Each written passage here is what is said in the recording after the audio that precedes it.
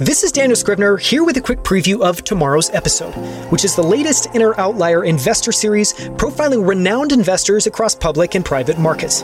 In tomorrow's episode, I'm joined by Abby Levy, co-founder and managing partner of Primetime Partners, which is a venture capital firm that she co-founded with venture legend Alan Patricroft of Greycroft and Apex Partners fame that specializes in what they call AgeTech, or investing in technologies around the future of how we age. It's a fascinating conversation that's changed the way I think about aging, ageism, and what's needed to make the best of our lives as we live to 100 and beyond. Here's one of my favorite moments from it. Tune in tomorrow to listen to the full episode.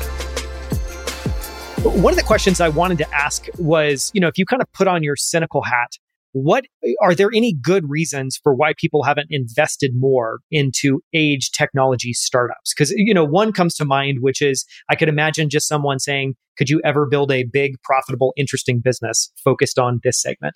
What are your thoughts there? So, with humility, I'll say, I'm not the first investor to get excited by the data. When we started, most of our peers in other venture funds had a bullet point in their investment themes around the gray tsunami, or the data is the data. This demographic shift is not a surprise, and so it's not that investors haven't been looking. The biggest constraint has been there haven't been founders building businesses or big enough businesses, and so the quantity and caliber of the startups has been low. I've talked to a whole bunch of people, and I think there's consensus around that. What's different that I don't think we appreciated the timing of was COVID. And COVID obviously would never wish to have COVID have happened.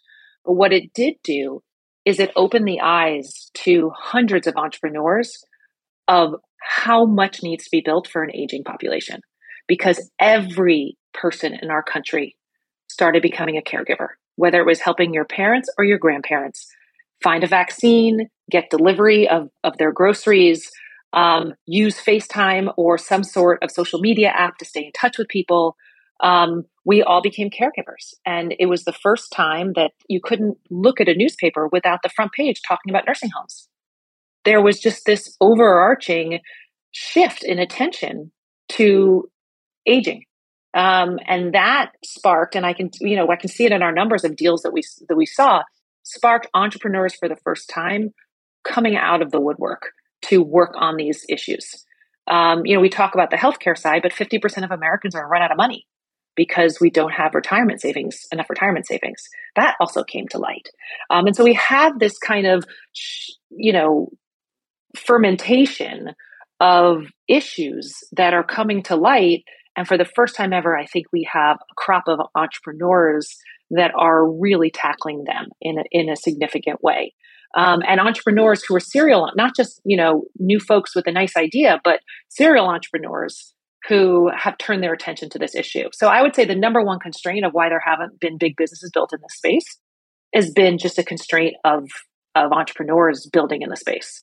And during this time, a company like Papa, has gone from zero to, a valuation of basically being a unicorn in the space.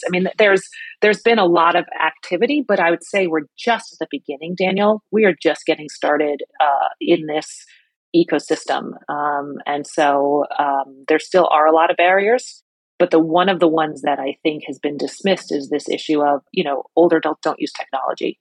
And with 77% of older adults using telemedicine during COVID, 77% of older adults, it's a staggering number. Like, to say that who would have ever thunk it that you would have this population using video to talk to their doctors? It's changed everything.